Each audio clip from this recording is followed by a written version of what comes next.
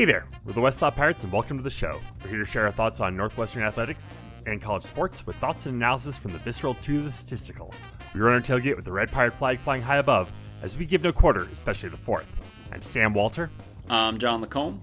And I'm Eric Skuz, 7-seed Scousbo. There you go, baby. We're going dancing. I mean, we knew this. We knew it was happening. Like, it wasn't a big surprise. But still, like, for the second time ever, Northwestern makes the NCAA tournament. I mean, this team has just been special all year. And, you know, even after another disappointing loss to Penn State, you know, in overtime, if I never see Jalen Pickett again, that'll be too soon. You know, maybe the Vikings want to draft him in the third round. I don't know. Yeah, but I mean, still though, you're right. I mean, it was phenomenal. Obviously, we weren't able to get to Welsh Ryan for the gathering on Sunday, but it looked just great. An awesome atmosphere, a great turnout. The team was so stoked to watch them and everything. And I know Collins got up and spoke, and I know Brian McIntosh and Nate Taphorn got up and spoke too, about, like, you know, drawing parallels from their experience being the first team ever to this being the second team ever, and just an awesome environment and so earned. And yeah, now west we go. It's funny because as longtime fans and you know, and a lot of the folks we associate and are friends with and connect with both, you know, through social media and real life are also longtime fans. And we've talked a bit about, like, oh, it's the second time that they've made it. It's a big deal, but it's the second time, right? Like 16-17 had an incredible flavor as well because it was the first time. But I think something that I don't think I appreciated until I was watching the team's reaction to their name being called. None of the guys on this team were part of that 2016-2017 team. Right. And how special it is for Audige and Bowie and Barron and Nicholson and Barry. And of course, you know, the freshman Barnhizer and Verhoeven and everybody else who's involved. But it, like, for a college basketball player, this is what you dream of. Yeah. And like, that's so cool that that they get to do it, and that it was so unexpected. Nobody in their right mind thought this was possible. Right. At the beginning of the season, absolutely not. And I think specifically too about Bowie and Barron. And you talk about, like, not being here, right? And those are two guys who were in high school, I'm sure, being recruited, right? Yep. When the first trip went down. And to your point, they came to Northwestern with this goal in mind. And honestly, I think a lot of the start of their college career didn't work out the way that they wanted it to. And they honestly picked that up from the ashes and got this team back there again. And right, to see them be able to celebrate it. And we're a 7 seed, There is all the chance and all the opportunity in the world to make this second tourney trip a really meaningful one. And I'm stoked that we get to talk about it tonight. Yeah, we got heading out to Sacramento to take on Boise State. You know, we'll, you know, talk about Boise State and the rest of the tournament. It wouldn't be NCAA tournament season without our resident bracketologist, Scott Sepich, coming on with us to talk about the tournament. And, you know, this year, like we did way back in 2017, we got a little something extra to talk about. So without any further ado, let's talk to Scott. Well, it is a tradition unlike any other, you know, as we welcome in our resident bracketologist, Scott Sepich, back yet again. This time, it's, again, for the second time, we've got something a little bit more personal to talk about, as Northwestern makes the tournament for the second time ever and heads out kind of to your neck of the woods there, Scott, out in Sacramento. I know you're just up the road a little bit up in Portland. So, yeah, good times. Thanks for coming on with us again. Yeah, it's always awesome to be on every year, and I'll always say I appreciate you guys still let me come on here. I'm just some random dude you guys do in college, but it's I love basketball, and so it's fun to come talk to you guys. And Yeah, so yeah, I'm up in Portland, and I know Sacramento is probably like the least convenient, probably for most NU fans, but it's the most convenient for me. So I'll be there on Thursday. I can't stay through the weekend if we win on Thursday, but I'll at least be there for the first game. Shooting 20% in the Westlot Pirates Scott Sepich NCAA tournament preview is Northwestern men's basketball with their second tournament in 10 years. It's pretty amazing. 0% in all prior eras. Yeah, so when you see that last 10 years, 20% doesn't seem quite so bad, but then when you go to the previous 70, it doesn't. Yeah. Right, that's what I'm saying. I mean, like what you guys are saying, like we're not saying you coming on this pod's responsible for both of NU's tourney berths, but we're not saying it either. It's funny though. It really is. Sam said it's a tradition unlike any other. It's our oldest tradition on the pod, and I feel like every year it's like when Cousin Sal tells the Gary Russell story on the Super Bowl props pod with Bill Simmons every year. It's like I feel like every year our audience gets bigger, and every year we get to be like, this was almost it had to be one of the 5 or 10 first pods that we did. I mean, this is our oldest tradition, but it's funny.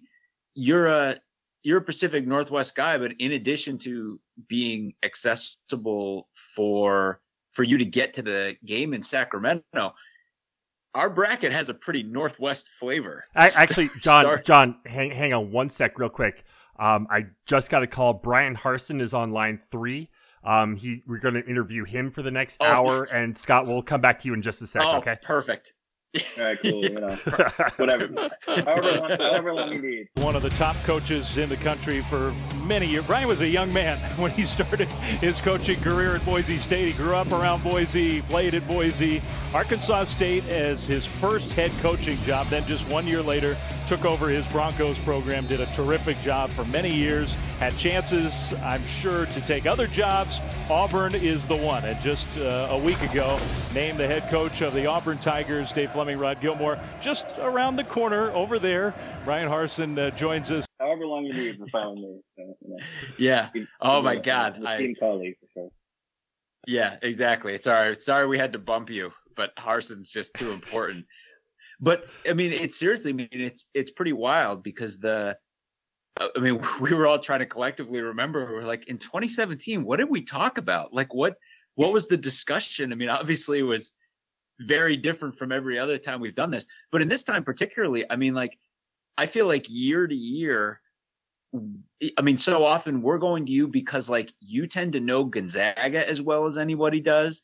But in this case, it's like you've got Gonzaga theoretically way down the pipe, not to put the cart before the horse. You've got a team from Idaho right off the bat. You've got a Pac-12 team potentially looming in the second round. I mean, how does it feel kind of for you, like your universe is aligning itself here? Yeah, I mean, it's kind of funny.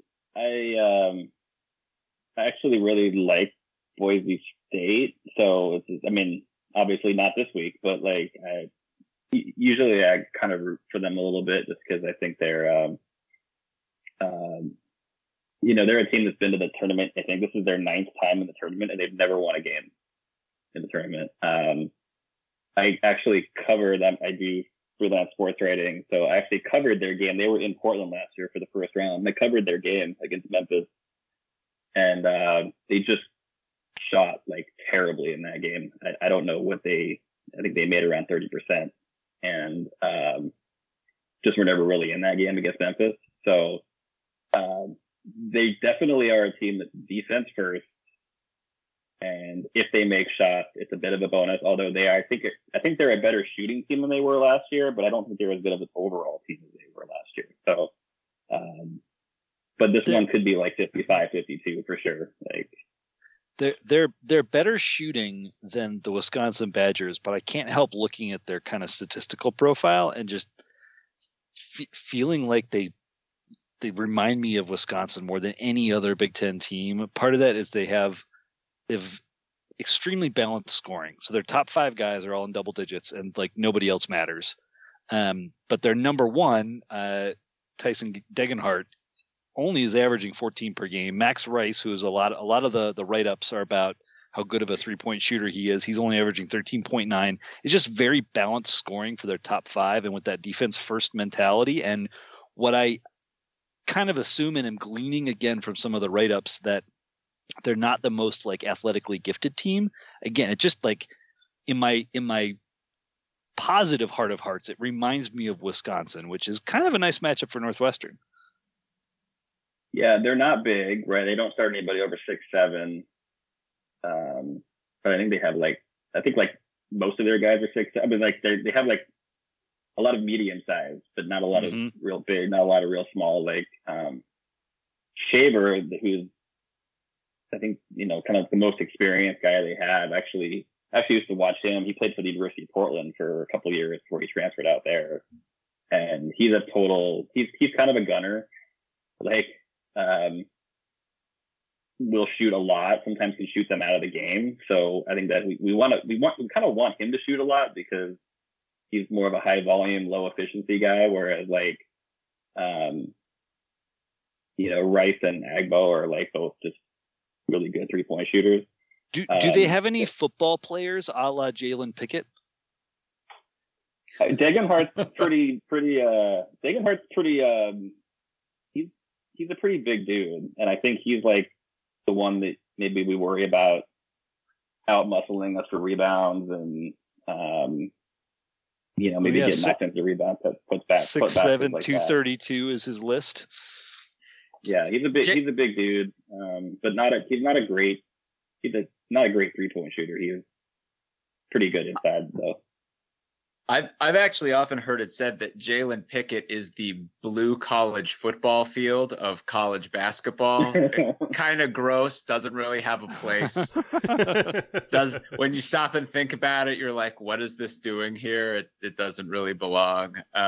It's funny though, speaking of Penn State, one of the parallels that I was looking at when I was looking at Boise was Boise effectively ended their season right at the end of their regular season, losing to Utah State, who is a 10 seed. And then they almost immediately played Utah State again in the second round their second game of the Mountain West tourney and lost again, not unlike our situation with 10 seed Penn State, losing to them right at the end of the season, then losing to them in the tournament again. The difference is on their senior day, Boise State knocked off San Diego State, who is a 5 seed. And I'm kind of curious. So again, like where kind of in the larger sense of this landscape, I mean, looking at your vantage point from Pac-12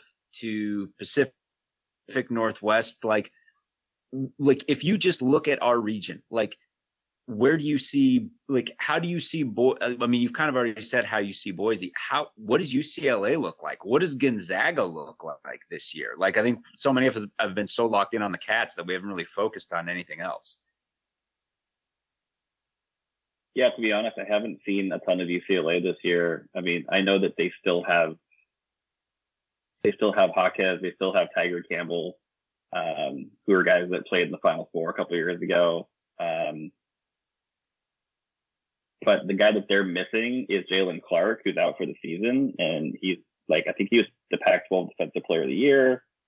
I think he's their second leading scorer, maybe. And he's out. He's done for the year. So, there was talk about maybe UCLA getting knocked down a seed, like going into the tournament because of missing him. So they potentially could be overseeded as a 2. Although they played decently well against Arizona in the final. I mean, they almost won that game. And their other guy, the big guy, Adam Bona, he was hurt for that game. He's supposed to be back, I think, this week. But if he's not back, this would probably be the best opportunity we would have to beat a team like UCLA if they're missing two of their better guys. So that's something to look out for, definitely. Gonzaga's Gonzaga. Like, Gonzaga had a weird year in that I think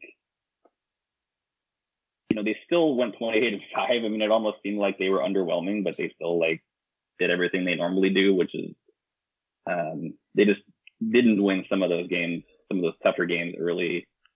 And I think they lost a home game to Loyola Marymount, which is very, very strange.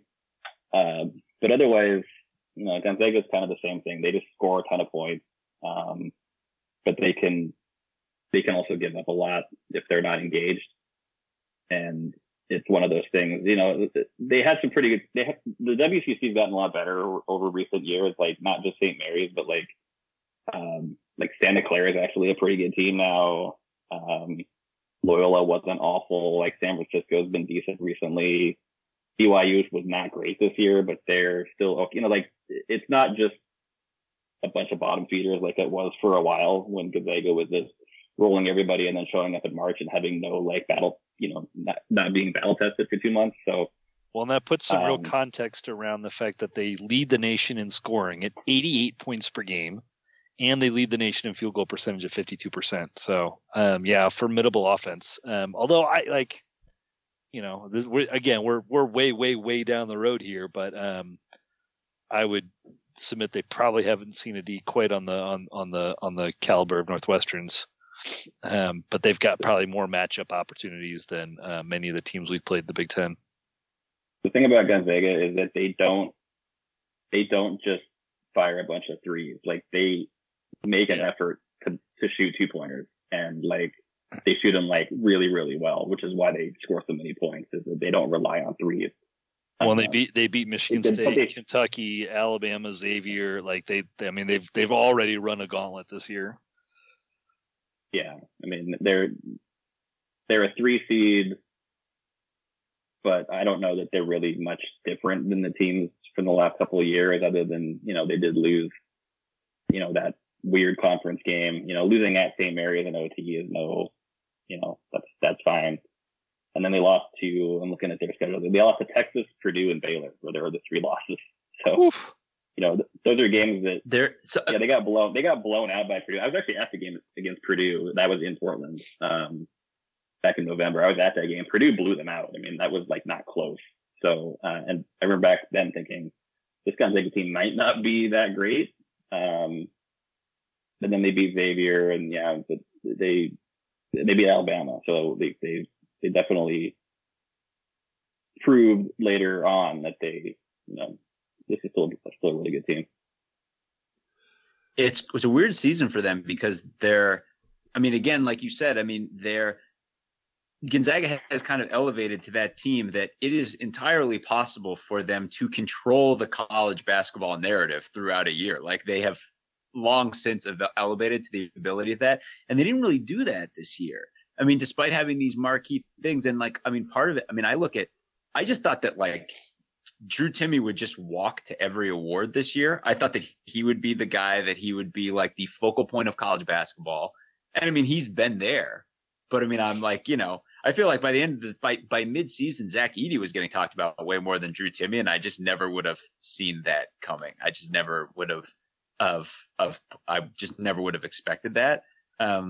But I feel like we're a little guilty of putting the cart before the horse for our new listeners and when we haven't picked up. And we should explain that part of the reason that we've come to you for NCAA basketball expertise is that you run this massive pool every year, that just a juggernaut of a pool. One of the pools that you always hear about, but these truly colossally sized pools with legitimate stakes.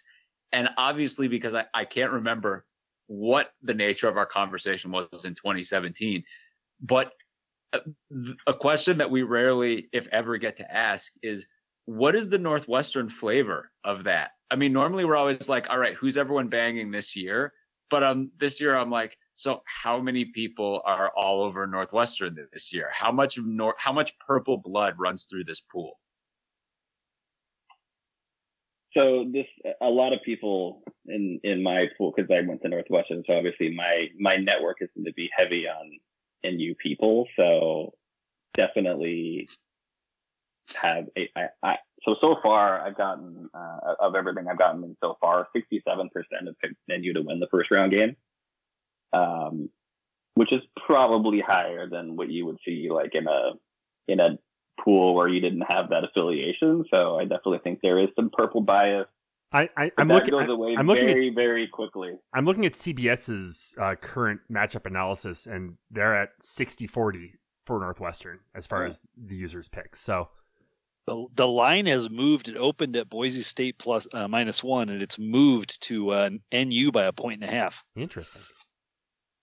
I mean, I'm still, again, obviously there are people who think with their head, not their heart. And then there's someone like me. I'm like, I would just be inclined to be like, you all just can take my money because Northwestern's going all the way to the title on this. And that's, I don't know. That's why I wouldn't win. But I mean, I'm curious to see, like, on the list of teams pegged to win, is Northwestern at all represented on that list? I have gotten one person so far who has taken. Yes, a true believer. Love it. I was Love it. So, shout out to Lori Hoover. Yeah, I'm terrified by this. Like, you shook me to my core with Boise State has played in 9 tournament games and has never won one before. That is, that's about the worst thing I've ever heard. I'm like, my God, that's like the equivalent of the ultimate free throw jigs. My God. Were last year they were an 8, which was their highest seeding ever. So they've never been above an 8 seed. So they're always going to be, like, they've always been in like this anywhere between 10 to 12 range. It's usually been where they're at. So not surprising that they haven't won a bunch of games, but I thought they would have won at least one of these so far. So that does, I don't know, double-edged sword, right? Like, it's like, all right, these guys have been here and haven't had any success, but also, all right, these guys have had no success. They got to win one of these eventually, right? So, that is a little bit scary. I feel we're a little guilty at this standpoint. We've barely talked about Northwestern at all, and obviously, it's a special year where we get to. I guess, outside of the chances in this game, I think some of the discussion we've been having as the season was winding down and we're getting toward the tournaments, etc., is this the best Northwestern basketball team or season, I guess, ever? And based on the seed and the confidence with which we made the dance, feels like that's a resounding yes. But I'm curious your perspective, Scott. Yeah, I feel like it's going to take a little bit of like space from it to look back. I think it's easy. It's easy to say when you're in the middle of it, and it's maybe easy for that. Since it's been 6 years since the other one, it doesn't seem like that long, but I mean, it's been long enough ago to where, it's hard to remember what we felt like in some ways during that one. And that one was so much different in the sense that it was the first one ever. And also this one was so unexpected. I mean, I don't know about you guys, but back in November, I was like, man, I hope we win like 8 games. Yep. So, if you recall back to last year, I believe, we were talking with you, and what was it? We asked if you had a short list of the next coach for Northwestern. Yeah, I think last year on this pod, we talked about like 7 different candidates to replace. You were like, 6 years doesn't seem that long ago. Yes, it does. It seems like a long, long time ago. It does in some ways seem like a long time ago. In some ways, not so long ago. But yeah, just the fact that this came out of nowhere, and like even when there were some signals of like, hey, we might actually be pretty good, I think we're all conditioned not to really listen to those signals because we've been fans of this program long enough to know there's been quite a few years where things looked up early and it was like, a huge barrage, and then we lose 10 games in a row or whatever. So John tried. To his credit, John tried, and I, at every turn, I refused to listen until they beat Purdue, and then I was like, all right, I think it's actually happening. Yeah, and I think down the stretch, obviously, Northwestern didn't exactly finish the season and roll into the tourney. I mean, talking about this team relative to the tourney, theoretically, in terms of, yes, we lost 3 of our last 4, and yes, we lost our first game in the tournament. Although, again, that was not chopped liver. That was all close games against tourney teams, with the exception of Maryland. And obviously, in the case of Rutgers, us beating them effectively kept them out of the tournament. They were about the first team out of the tournament. But what Scuzz is alluding to is, about the time, I don't know, we were entering conference play, we were all going like, wait, what is this team? Like, this is obviously like, what's going on here?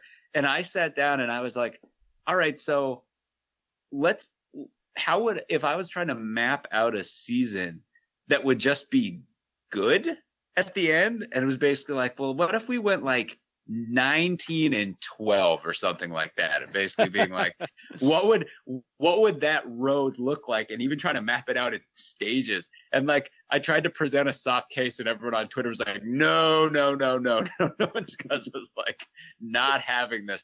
And then, as it turns out, that's where I was laughing, because I'm thinking about this finish down the stretch, and I'm like, by the time we quote unquote had a rough end to the season, we had already so far obliterated my most optimistic projections that I'm just like, I don't know.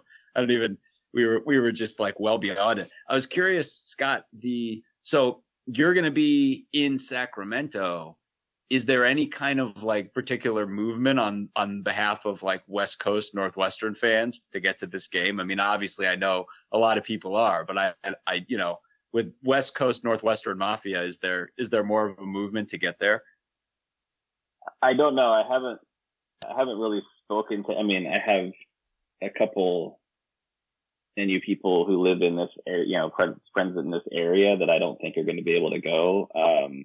But I don't really know much about the movement down there yet. I mean, I'm probably going to see on Wednesday night on my flight just how many people are going down there from this area. I mean, San Fran to Sacramento is not far, and there are a lot of alums in San Francisco. Yeah, I assume between San Francisco and some people that are, from Southern California that might,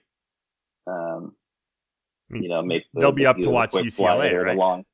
the long drive, and there'll be a lot of UCLA people there too. I mean, I don't think we're gonna have. I don't know that we're going to have quite the turnout maybe that we did in Salt Lake City, because it was the first time. Everybody was just so hyped up for it. I think there's a lot of people. Sacramento's not the easiest place to get to, I think, for people in the Midwest and the East Coast. I just don't think it's a really convenient spot. So I don't know. I don't know that we're going to have a huge turnout, but I think we have a decent enough amount of people from California that will at least have a good showing. I mean, honestly, Boise was here in Portland last year, which is about a 7-hour drive from here. We didn't have a huge crowd here. I mean, it had a decent crowd, but it wasn't like, I kind of thought they were going to fill the building, and they didn't. So, I don't know what their crowd's going to look like in Sacramento, to be honest, because it's not really, I mean, it's certainly not driving distance from there. Especially the way the weather is right now, where they drive anywhere in California because there's snow everywhere. But, so yeah, I don't know what it's going to be like for either team, really. It might not be super great. Like UCLA might just kind of dominate the crowd. That would be probably what I'm expecting. If you or a loved one is seriously injured by someone else's negligence, hire Kent Simpson of the Simpson Law Group. After over a decade prosecuting murder cases in Chicago, Simpson opened his own firm focused on wrongful death and personal injury cases. He specializes in car, truck, motorcycle, boat, and other transportation accidents, as well as construction accidents, medical negligence, slip and falls, product liability, and more. Millions recovered for clients, no fee unless he wins. The Simpson Law Group, compassion, empathy, and vigorous advocacy. Go to simpsonlawgroup.com or call 312-332-2107 for a free consultation, and go Cats. So we've been focusing a lot on the bottom right hand side of the bracket. I'm interested in kind of looking at the bracket as a whole. I've seen a lot, and I haven't spent a ton of time breaking everything down, but like a lot of the buzz is that the West, like our corner of our side of the bracket is just stacked.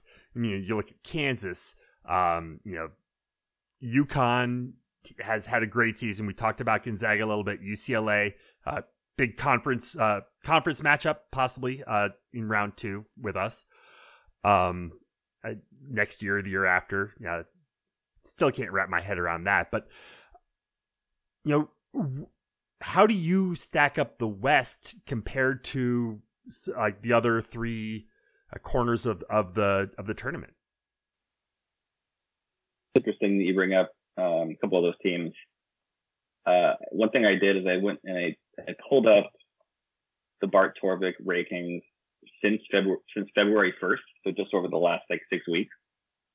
And Connecticut is number 2 in the country out of all teams. Wow. And they're a 4 seed in the bracket, in that West bracket. UCLA is ranked as the 7th best team since February 1st. They're the 2 seed. Kansas is ranked as the 11th best team. They're the 1 seed. I believe Gonzaga is also in that. Yeah, Gonzaga is number 1 in that span. So 1, 2, 7, and 11 nationally in the last 6 weeks in Torvik rankings are the 1, 2, 3, 4 seeds in the West bracket. So yikes! That's I think it's warranted that people say it's the best region, because I mean that's really stacked when you look at how well those teams have played down the stretch of the season. Which region's the worst region? What's the worst region? I don't know. That's a good question. I mean, a lot of people are saying that Alabama has the easiest ride to the Final Four. Because when I look at that, I mean, Arizona's a good team, but Baylor is too, but they're missing their point guard, right? Yeah, Baylor's had some issues down the stretch. Virginia is, I don't get Virginia, I guess, ever, but that's why they're the one that's been beat by a 16, right? Virginia. I mean, we're going since February 1st, going by the thing that I've been looking at here with Torvik. Virginia is the 63rd best team since February 1st. 63rd? Yeah. Zoinks. I am not about to cast aspersions at a ball-controlled defense-first basketball team. Fair. It's unfortunate for UConn that they're so high in those rankings you referenced, because they're about to run into the buzzsaw that is the most eligible coach in the country. Rick Pitino's Iona Gales, about to make a run. We should point out that there is a potential for a Gales versus Gales second round with St. Mary's and Iona. So, wow. That's right. That would be amazing. That would be incredible.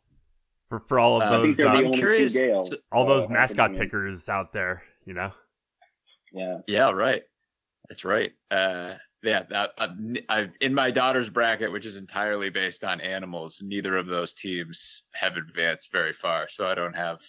I'm curious. One of the things that we tend to talk about the most year to year because of the pool is how, basically who are the hot teams? Who's everybody on year to year? And this year it seemed like, there was that crazy stat of number 1 teams had lost some crazy amount of games. Seems like, I guess, Alabama has kind of emerged late. Is there a consensus within your pool right now, or is it just all over the place? Well, so far, Houston is the most popular pick to win, which surprises me. I did not think that was going to happen. But is that because the Final Four is in Houston, you think? Maybe, or maybe they just, yeah, I'm surprised. Although I do look and see if you're looking at that Midwest bracket, Texas obviously was almost in play for a 1 seed at the end, the way they played late. You mean the Texas People probably Froghorns? Yeah. Like Clark Kellogg called them on the. Yeah, horns up. But I think Xavier, Indiana, Miami, maybe not too inspiring coming out of that bracket, so maybe people just kind of defaulted to Houston because, in fact, them and Alabama, by far the most popular picks to make it to the final game. So about 40%, about 23% have Houston so far winning the championship, and 18% have Alabama. So those are definitely the two most popular. One team that does not have a lot of support so far is Purdue. I was just about to ask. I have gotten one bracket so far that has picked Purdue to win the championship. I think maybe that's reflective of how bad Purdue has looked, or how vulnerable Purdue has looked over the last month and a half. I was just going to say, if you take Edey off that team, are they the 12th seed in the Big Ten? Like, are they better than Ohio State if they don't have Edey? Like, I don't know. Call fouls on Edey and split the difference with you. Well, get some fouls on Edey and then press them, because they have shown they cannot handle a press. Yeah. I think I would imagine too that a large portion of your pool base has a very specific Purdue related memory, and it wasn't a situation where they won. So I'm wondering if that's maybe factoring in a little bit. Part of me does wonder too if there are any of your people who have picked Houston who are conscientious objectors to picking Alabama, and that's like the other weird piece of this too, where I'm like, it's just like one more crazy piece of like a crazy bracket all over. But is there anyone else? Like, is there any other team farther down like that's gotten any kind of traction outside of the one seeds? Yeah, I mean, the 3 1 seeds, Houston, Alabama, Kansas are the 3 most popular picks.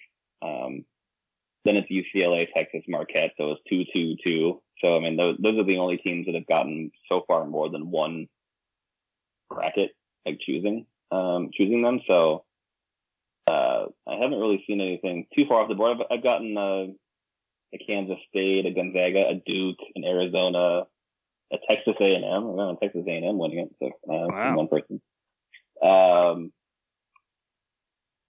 Yeah, it's interesting when I have, because like my pool is a pretty wide mix of people who, some people are big fans who pay attention all year and really think about this. And a lot of people are casual fans who maybe sort of know the main storylines but don't really follow closely. And then there's some people in my pool that don't even watch a basketball game all year. So it's kind of interesting to see how things shake out when you have these 3 different groups of people and how they're making picks. I do think historically in what I do, like, there are biases just based on what the names of the teams are, right? I mean, even if they don't know much about this season's team, there's this idea of, well, Duke's going to disappoint you, right? Because that's what they do. And then all of a sudden they win when you don't expect them to.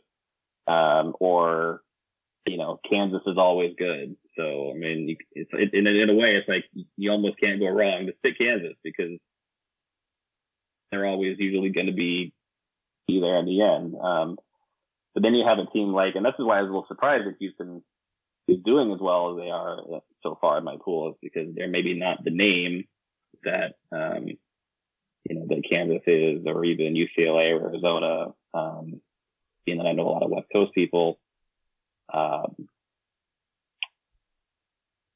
But yeah, there are certainly, and I do think that maybe it's because I do have a lot of Big Ten people. The narrative of the Big Ten just can't get it together in this tournament. It's probably a narrative that's affecting people when they're making picks. Might be affecting why they're not taking Purdue, or taking other Big Ten teams to go deep because, one, we don't really have. I mean, again, does anybody really?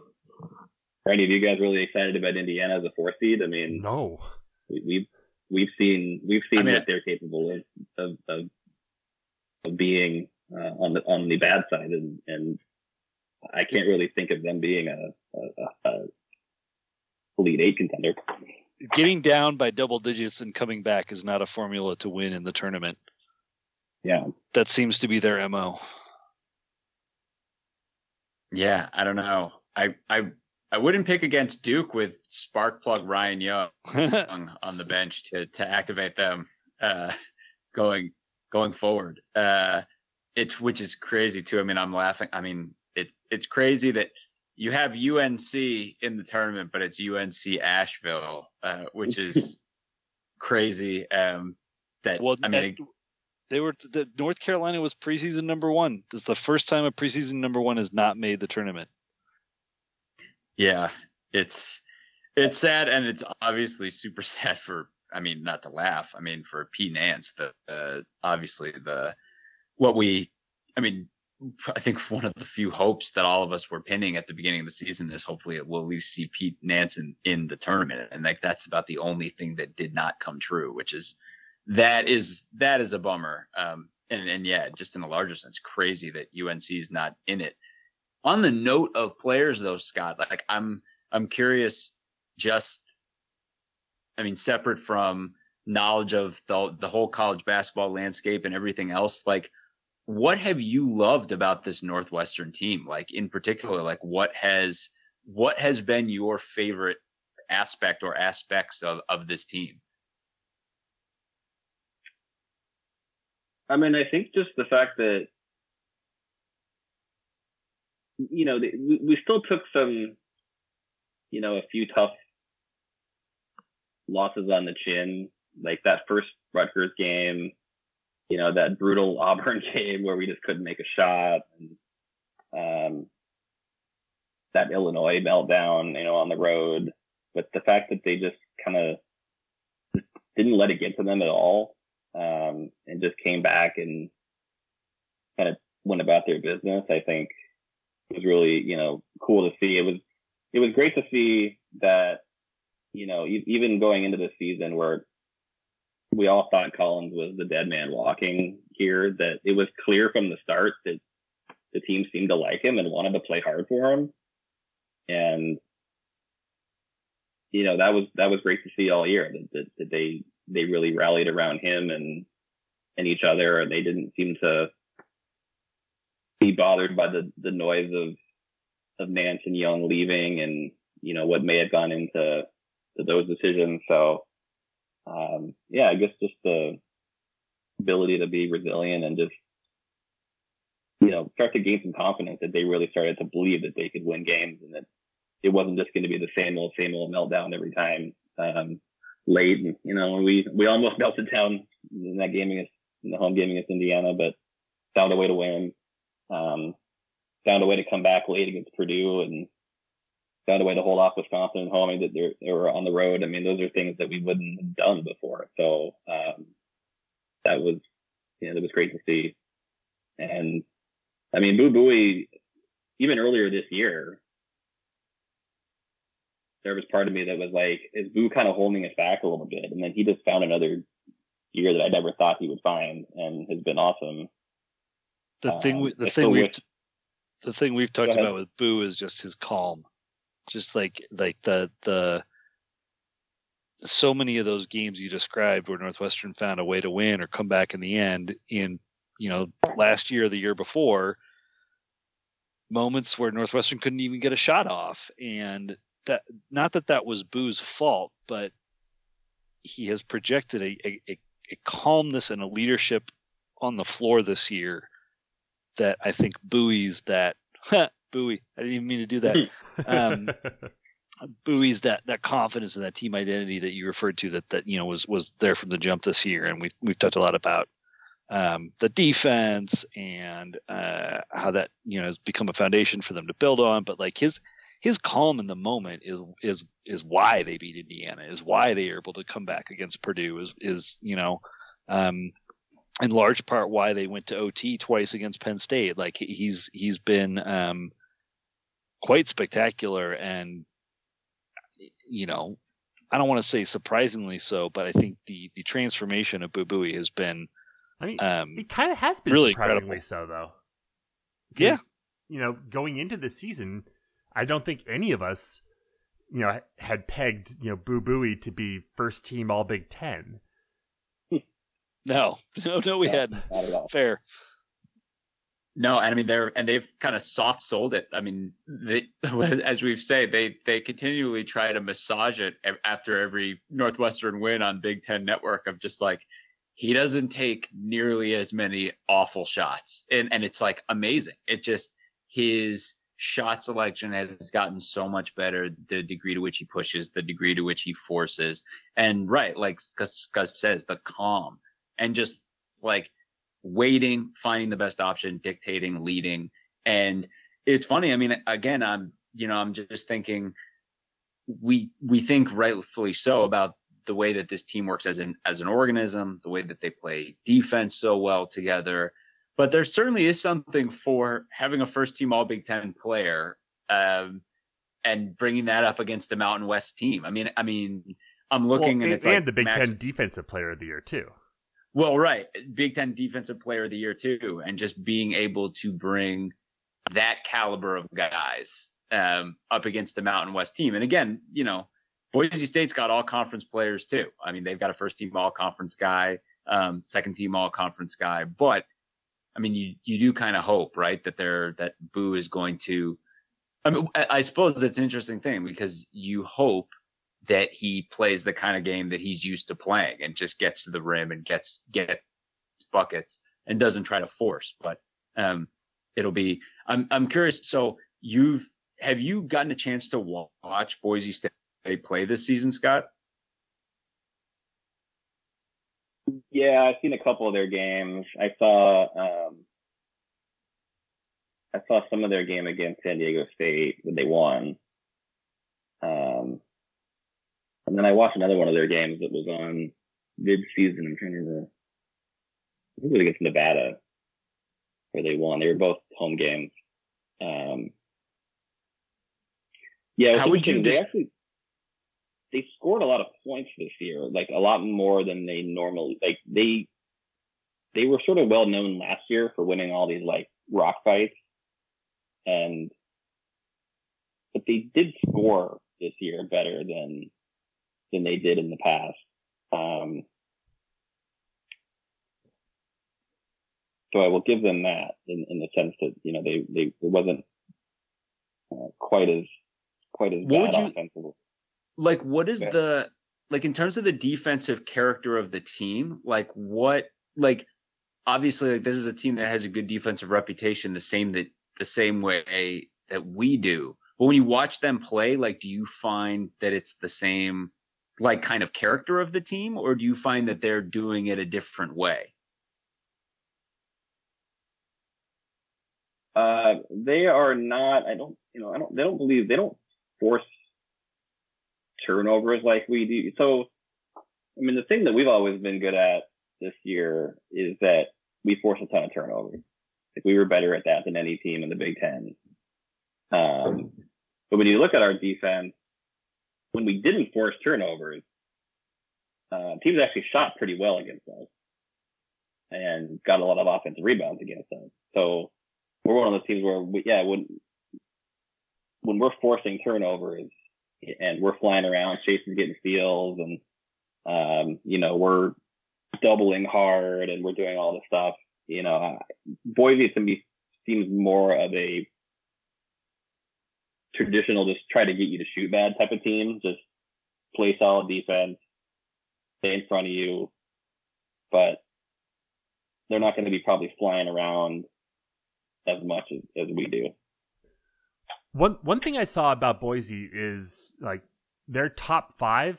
They get contributions from all their top five, but they're they're pretty shallow. They don't have much of a bench. I guess the problem is, Northwestern doesn't really have the kind of offense that it can, get a lot of fouls drawn against. I don't know how we're going to get them into foul trouble. Because that was kind of the first thing I could think of. How do you beat a team without much of a bench? You get either run them off the gym, which we're not going to do, or get them into foul trouble. And I don't think that's something that we would necessarily be. I can't think of a situation where we've been good at getting other teams in foul trouble because we don't really hammer it down low.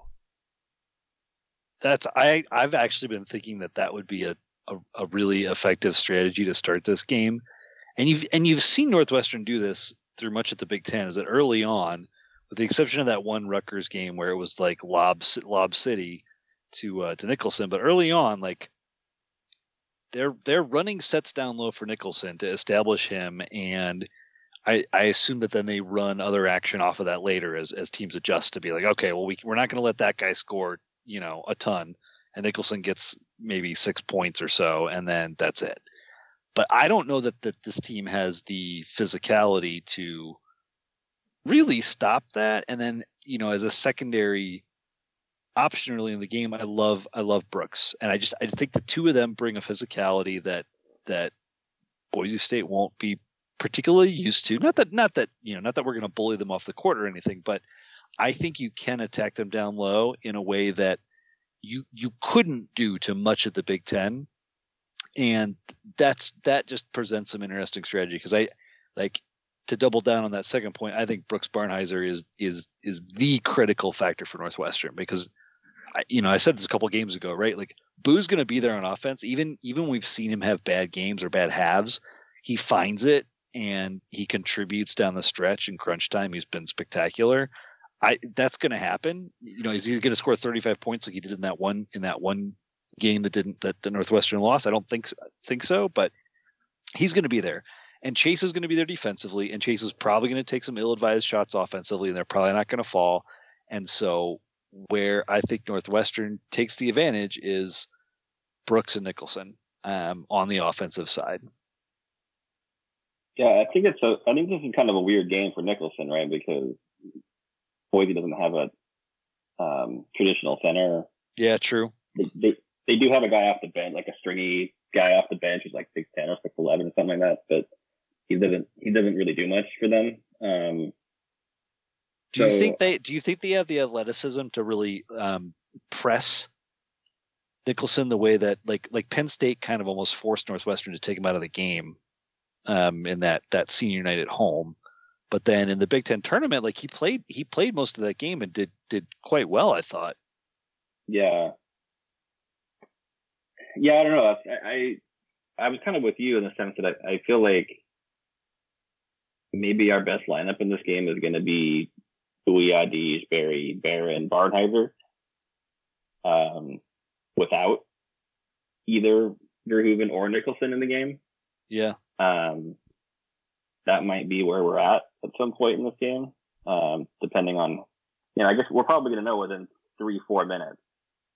Is this a game where Nicholson does he belong in this game in terms of who's he guarding and who's guarding him, and what are they doing to, are we able to establish him in a way where we can get lobs to him? And, I really wish he could make a hook shot or a layup instead of his dunk, because think about how dominant he would be if he could just hit just something from doesn't even have to be he doesn't have to shoot a 20-footer, just make a 5-footer, Hey man, don't underestimate his willingness to go up and cram it, because there were all those years we were begging Northwestern centers like Alex Olot to just dunk it, my friend, and at least he's got that part down to start.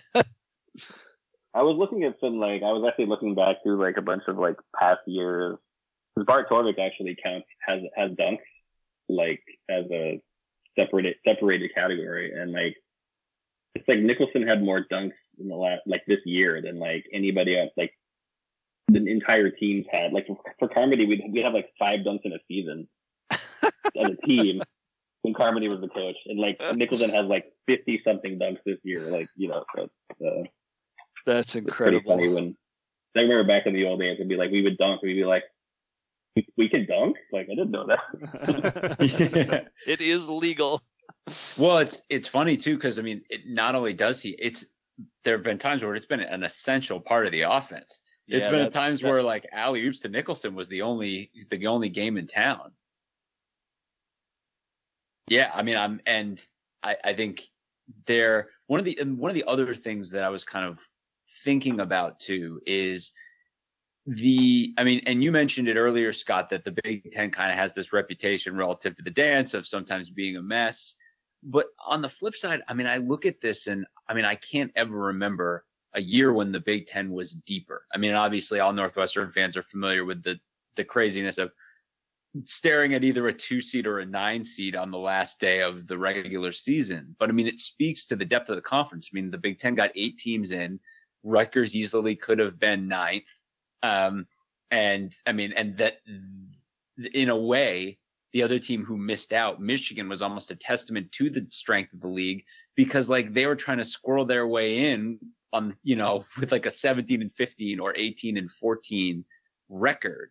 And I'm wondering, do you think at all, especially in the opening round, especially against a Mountain West team, if Northwestern having to slog through such a conference with so much depth and so much parity, if that's going to make a difference against a Mountain West basketball team?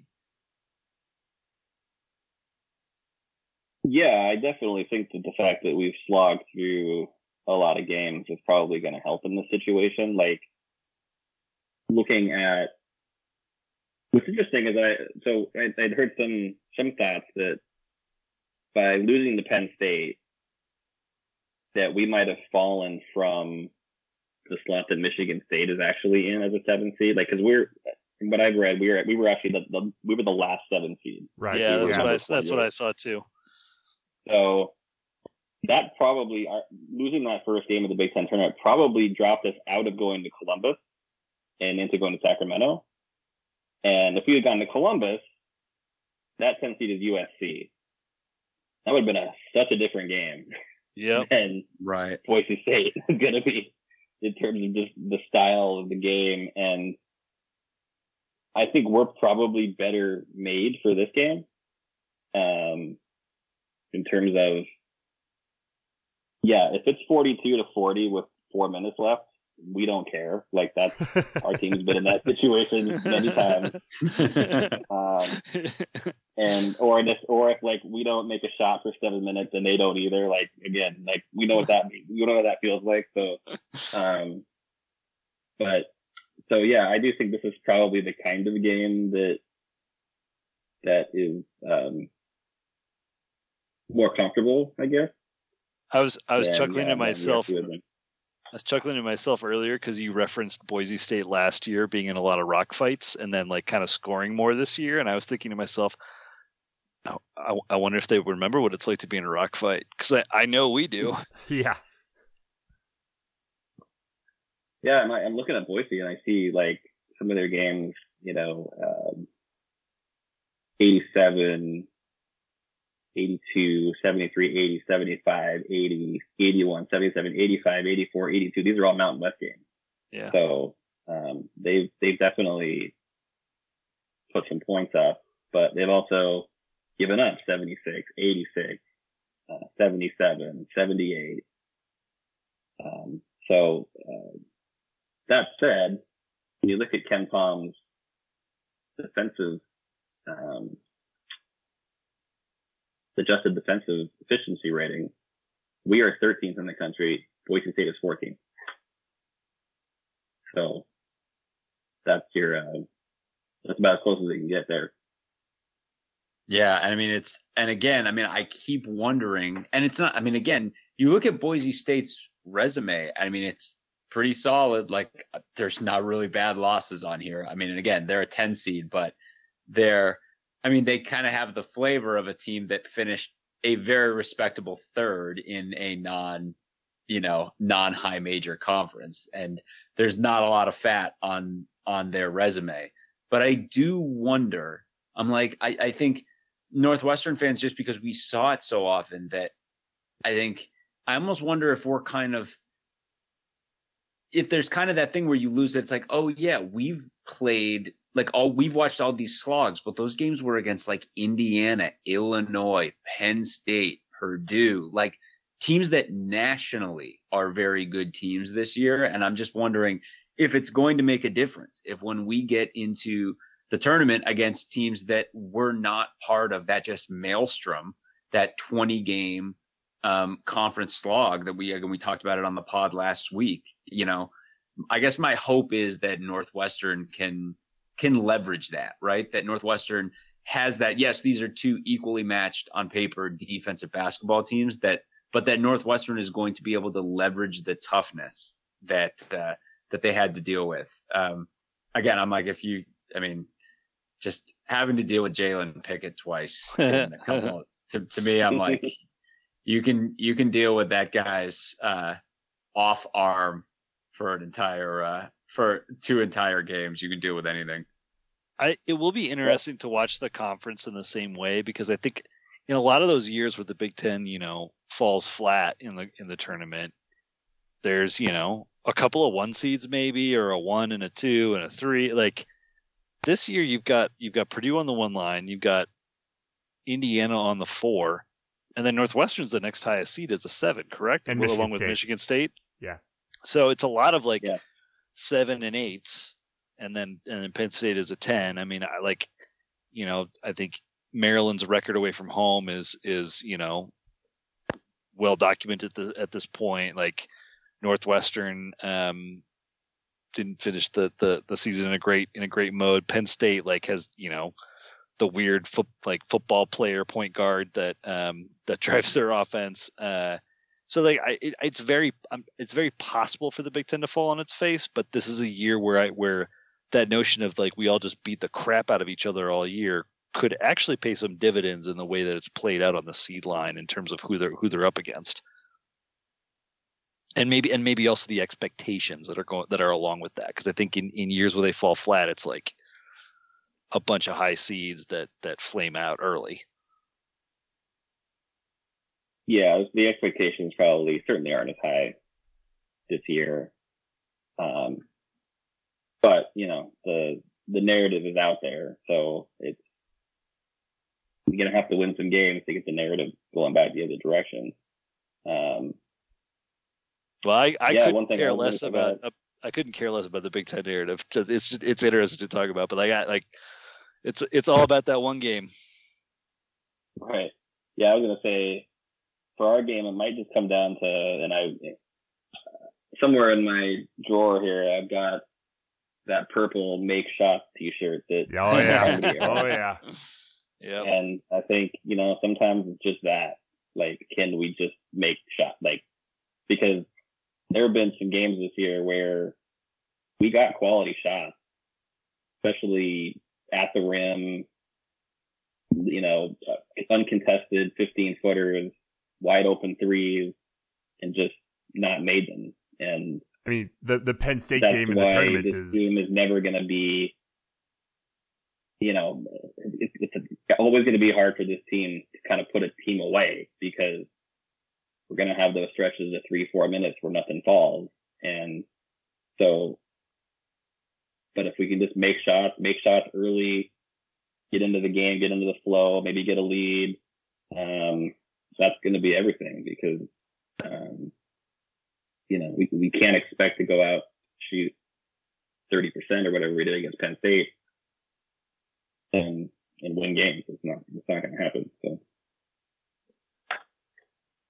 let's look at it on the flip side, right? We talked about is this the greatest Northwestern? Where does this rank, right? Greatest Northwestern team. Well, the recipe for taking that crown is very simple, and it's win 2 games. And a week from now, that argument could be put to bed, definitively, because a Northwestern team that beats Boise, beats UCLA, and makes the second round is the greatest Northwestern basketball team ever. And all they have to do is find it, right? Again, like you said, we've said many times, from the Purdue game on, I remember Sammy and I watching with Jay Sharman, and Jay was on that super early in that game being like, for the love of God, if this team could just hit shots, we would be unstoppable. And I'm like, there's part of me that's like, look, if we just catch a couple hot hands. Like Chase has been storing a heat check up for the entire season. If we could get 25 out of him for one game, I feel like we could take anybody. But I don't know. What do you think, Scott? Do you see a path to the Sweet 16 for this Northwestern team? I mean, sure. I mean, like I said, UCLA is going to be missing at least one of their top guys, if not possibly two. Their best defensive guy is definitely out. There's a lot of nervousness, I think, there about how they're going to fare. So, yeah, I think it would have. I mean, they're still probably a better team than us, but not as much as they would have been if they had everybody available. So, yeah, I mean, let's just win a rock fight, and then, but against UCLA, we're gonna have to make the shots at that point. Like, you're gonna have to find a way to make them, because they're certainly gonna make their share. So I think that's the challenge. And for me, it's like, it's not even the threes. I mean, you can get away with not being a great 3-point shooting team. A lot of teams that are good in college basketball are not great 3-point shooting teams, but you got to make the twos. You got to make layups. You got to make the 10-footers that are uncontested. I mean, you got to make those. And so, like, that's the ones that this team has struggled with. And give me a sloggy rock fight that falls our way in round 1, and then a repeat of that Iowa game in round 2.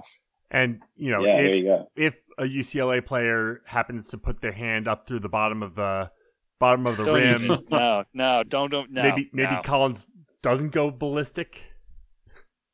No, I mean, again, that was all done for a reason, Sam, because we're going Indigo Montoya on this bracket, and Gonzaga is our 6-fingered man, and we are coming. That's all I'm going to say about that. I love it. Scott, again, thanks so much for jumping on with us year after year. I mean, this is always a pleasure to have you on, pleasure to talk about the tournament. And, it's even better that when we can talk Northwestern in the same breath. So, again, thanks so much for taking the time. Really appreciate it. And, go Cats. Yeah, super awesome. Thanks, guys. Like, really fun to talk about NU and not be like depressed the entire time. So, talk NU and not talk like coaching candidates. Yeah, and I mean, you guys, I think especially, you really needed this basketball season, because oh my god, you had to watch that football. I mean, you guys had to talk about that football season every week, and I was able to check out kind of midway through that, but you guys have to be there every week, which, you guys do a great job, like, showing up and doing it every week. So I'm happy for you guys that you got to see something fun the last few months after having to go through that. I'll appreciate that. Thank you. Yeah, thanks. And hey, have fun in Sacramento. And I would not be surprised if we end up seeing the great paradox of Northwestern sports. A lot of times there may be low turnout at home, but I find that when there's a special, whether it be a bowl game or a tourney game or whatever, I bet you there's going to be a Purple Army showing up. So have a lot of fun, and hopefully you get to watch too. Thanks, guys. Appreciate it. Well, once again, Scott Sepich, always great to have him on, and it's just so exciting. It's Thursday night, 6:30 on in Central Time. Sure, it's on True TV. You'll have to take a half a second to find that on your dial, but I wouldn't worry too much about that. But it's going to be awesome. It's going to be so much fun. Let's go. And I'm so excited. I mean, I know that Jay, our buddy Jay from Lake the Post, he's going to be out there. I know he's been part of kind of organizing an effort. We know multiple people who are going out there, multiple people organizing things. As Scott said, he's going to be out there. And again, we've all got young kids. We all wish that we could be going. It's not unlike the Ireland trip redux all over again, but we know that a ton of you are going, and man, just have a blast. It's such a special thing. I know the first tourney trip in 2017 was such a special thing, and just really hope that you all get a chance to kind of come together and gather and just enjoy this as Northwestern fans, and then just like root like crap for this team. And send us pictures, tweet at us at Westlaw Pirates. We'd love to see, your stories of, the tailgates or of the game, or, kind of the other things going on. Because, Northwestern royalty is going to be out there. Like, people make it a point, especially, it's only the second time ever. It's not like, you go year in and year out and kind of becomes old hat. It's still really new and really exciting. And I would imagine, you're going to see a lot of purple out there, and not just the Sacramento Kings fans, who, will be wearing purple. I would imagine there's going to be a lot of Northwestern fans in Sacramento, this week, and very, very exciting. Anything else to hit on before we go? I know Izzy Skane had a massive game for lacrosse, coming off a couple games off. Yeah, lacrosse is an absolute juggernaut right now. She is the best player in the country right now. It's not really close either, as Scuzz pointed out, and we tweeted it out. Izzy's kind of the best player in the country statistically, even if you factor in the 2 games when she didn't play. And let's be honest, she would have had like 20 goals across those 2 games had she played. So, I mean, we've got the best player in the country. Do we have the best team? We're in the mix for sure. And we're going to find out. Well, and the team they beat this weekend was number 4 ranked. Right. Stony Brook. So this was a top 5 matchup between number 3 NU, number 4 Stony Brook, and Northwestern. I mean, they won 13-8, but felt like they dominated pretty good. Huge series of games coming up. They have Michigan on Thursday. They have North Carolina, I think on the weekend, right, on Sunday. And, I mean, I'm doing this off the top of my head, but I think Stanford's ranked, Johns Hopkins is ranked, Maryland's ranked. A couple of non-ranked foes, maybe Penn State and Ohio State in there. I could have Hopkins and Penn State mixed up. Regardless, like it's a murderer's row of 5 or 6 more conference games. But this team's up for it, and they look awesome, and they're going to be primed for a run in their own tourney come later this spring. Yeah. So, I think that's about all we have for this week. Obviously, next week we'll be back, hopefully, to talk about a Sweet 16 berth. Let's go.